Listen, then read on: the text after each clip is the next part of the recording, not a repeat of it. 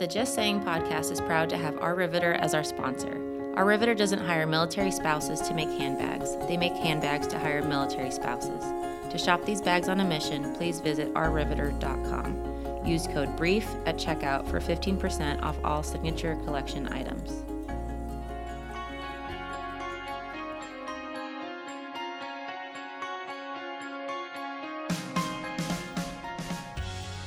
Welcome to the podcast, Just Saying.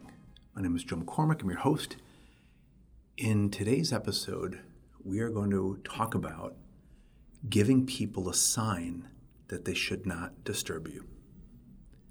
If you're new to the podcast, I'm really happy that you're here. And if you've been here before, welcome back. The point of this podcast is to help you become an intentional communicator. And it's hard. We live in a noisy world.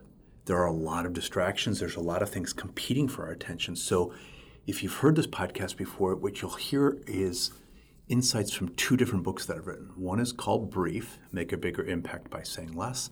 And that's all about being a concise communicator, really tight, get it right. And I've also written a book called Noise, Living and Leading When Nobody Can Focus. And the point of that book is how to stay focused when there's so much noise, so many distractions. Well, the combination of those two books create an intentional communicator, a person who is able to lower the noise and communicate when there's a lot of clutter and cut through the clutter. And it's difficult. So the book Brief created a series of courses called Brief Courses. We have a Brief 101, 102 on writing, Brief meeting facilitation, different courses around a brief methodology that I created. And we've also, from the book Noise, created a companion program called Quiet Works, which is all around introducing quiet as a secret ingredient in our day. It's not present during the workday. People don't have a time or a place for quiet. Well, if you're trying to communicate, and this is where the whole thing comes together, in the last few episodes I've been talking about this, I've been using this term one, right? So one thing versus many things. That was a couple episodes ago. In the last episode, we talked about 1 minute of quiet. Now, am I obsessed with the word one? No. But if I think about how difficult it is for you to, going back to the one versus many, there's one thing I need to be thinking about right now. There's one, if I'm thinking about this one thing, then there's one thing I need to say, the most important thing, and then I need to do it, or somebody needs to do something. What's competing for that is many things. I have many things to say. I'm thinking about many things. I've got many things to do, all of which are true, but what happens is it makes us scattered. It makes us scattered, and then we start leading or interacting with people, and we start talking to them, and they're scattered, and then they don't know what to do. So you can start to see the effect of poor thinking leads to poor communicating, which leads to poor action. And that was a couple of episodes ago. And last week we talked about 1 minute of silence. We're busy. We're running from thing to thing. We're speaking, we're talking, and we're doing, and we're jumping and rambling and all over the place. And could we actually take 1 minute of quiet and do what one of my colleagues calls a mental wardrobe change? I'm going to finish a call. I'm going to take 1 minute of quiet to think about what was covered in that conversation. I'm going to go to a meeting, but before I get out of my chair or before I log on to Zoom, I'm going to take 1 minute of quiet and think about what we're trying to accomplish during that time. Now, just as a side note, I went out and bought a bunch of these 1 minute egg timers. Highly recommend you do that. It's incredible how in 1 minute you can get your head straight. Okay? Now, what we're going to talk about this week is giving people a sign. Literally, I mean not figuratively, literally giving them a sign that you can't be disturbed. Now, if you're doing this quiet time, which we talk about in the Quiet Works program, or you're trying to use the tools which teach in our brief courses to prepare an email or a message or a meeting, or you're trying to set a strategy or develop a project overview or whatever you're trying to communicate, you're going to need quiet to do that. Now, we work in environments that are far from it. So to be able to do that, you need to find a place to do that. That is going to be difficult for many people. Why? Because they got rid of offices many years ago. Why? Because you work at home and you've got family there. We live and work in an environment where collaboration is the highest order.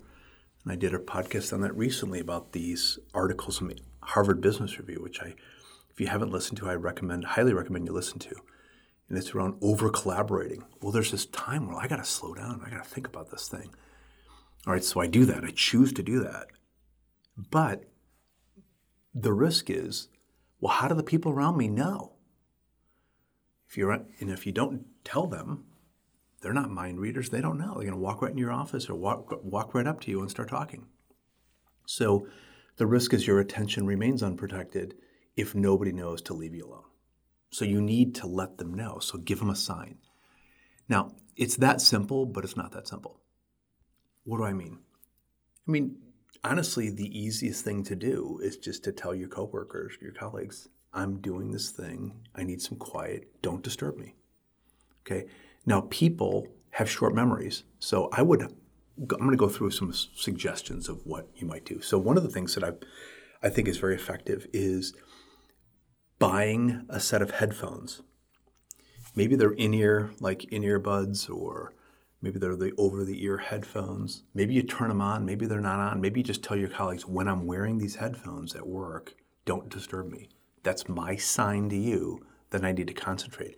That can be a very, very effective way in an open space, open floor collaborative space to indicate to your coworkers, you just buy a pair of kind of noise canceling headphones, where I just use like my in-ear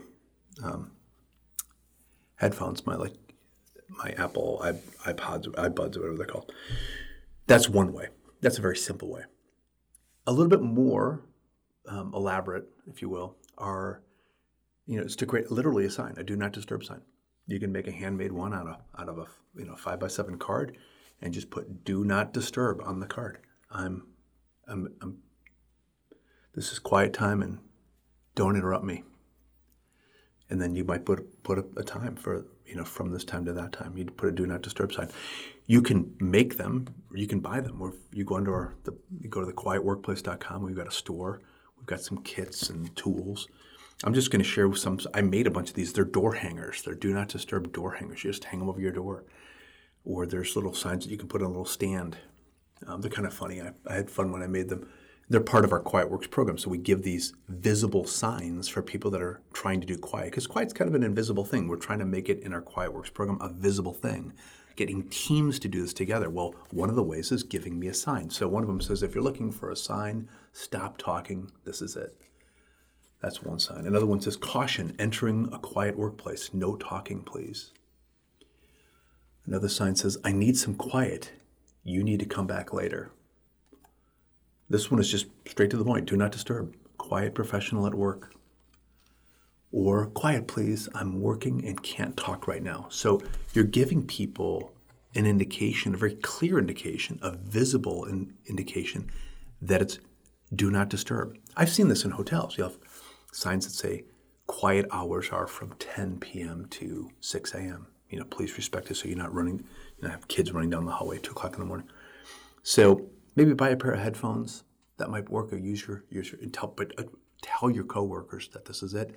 Maybe making a sign, maybe buying a sign, a do not disturb sign. Blocking off your calendar. If people have access to your calendar and they can see what you're doing, just put do not disturb quiet time and then put a note, right? Unless this is an absolute emergency. And I would define that. If you feel that your coworkers or your family members don't know what an emergency is, tell them what qualifies as one. Only interrupt me if, okay?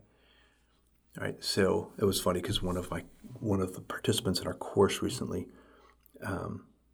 he and his wife have quiet time in the evening, and he told his 9-year-old, okay, this is quiet time for your mom and me for an hour. So unless it's an emergency, don't knock on the door. And they actually put a little sign on the door, do not disturb, 1 hour, unless it's an emergency. And they were, just reading and doing their quiet and pounding on the door. Well, he gets up thinking it's an emergency, opens the door, and his 9-year-old says, "The ice cream truck is there." Well, I guess it's relative. For her, that was an emergency, that he needed to give her some money to buy an ice cream cone or whatever. Define what an emergency is. That could really, really help you. And finally, it's not just people that are interrupting you, even though I kind of focus a lot on that, it's technology. When I was writing the book Noise, one of the things that I said was, technology doesn't care about you. It comes when it wants to come. It will walk right into your day with your smartphone and start interrupting you, and it doesn't have a care at all. People, an email, an alert, a notification, a message will come in. There's absolutely zero concern if this is breaking your focus, if it's wrecking your attention, if it's dividing your mind. It doesn't care. You've got to look at it this way too. And this is one of the things that, as I'm really getting deeper into this value of quiet, is it actually works because your brain needs to settle and start to think about things. And if you get an interruption and a distraction, it just breaks the whole thing down. You got to start all over again. So these signs can be very, very important, very valuable for you. So I want you to start to think about technology. Now, I'm going to link in the show notes a video or two to go deeper, because I'm not going to turn this into a tech hour of how to go into your settings. But I just want to share with you a little that I've learned about what your smartphone can do in terms of setting a do not disturb. I'm an Apple user, so I'm going into my settings and there's this whole thing called focus, right? So you swipe up or you swipe down and you find the settings and you get your focus, and you can set a do not disturb right there. You can set it for an hour. Now, you can also set exceptions for certain people that you allow that need to call you, right, in your favorites or certain people.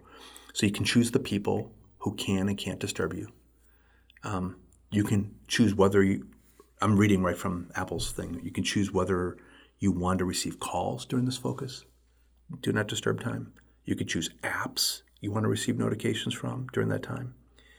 You can choose whether you want to allow the apps to send you time-sensitive notifications. You can choose whether you want apps to display that you silence the notifications, et cetera, et cetera. What's interesting is they're giving you this whole guidance, and they're like, do not disturb focus, but still let technology interrupt you. So it's ironic that they're giving you all these exceptions. I would just hit do not disturb and just block the whole thing out for an hour. And give yourself some time to think about that. So actually take quiet time to set some rules about how you're going to tell people and technology, don't disturb me. When are you going to do that? When is your quiet time? Not only outside of work, but at work. Where is it? Could you find a place that you could put a little indication, like I'm in this conference room or I'm in this office, and like right now I'm at work in my studio, and we've got a sign outside the door that says recording in progress. And we've got these door hangers that we put outside of our conference rooms in different areas. Our workers wear headphones, and if you see them wearing headphones and they're sitting working at the Brief Lab, you know not to disturb them. Okay? So these are, how long do you want to have this do not disturb? What are the exceptions? What should be considered an emergency? And give yourself some time to think about that. But give people a sign. They're not mind readers. You've made a decision to do this, to take some time to prepare your day, or to organize a meeting that you're going to be leading, or to read some important document that requires your attention, or you're going to think about an issue or a problem that you're trying to solve for a period of time. Let's say it's a half hour. During that time, you don't want to be disturbed. But how do people know? You've got to give them a sign. You've got to tell them. Find very practical, simple ways to tell them.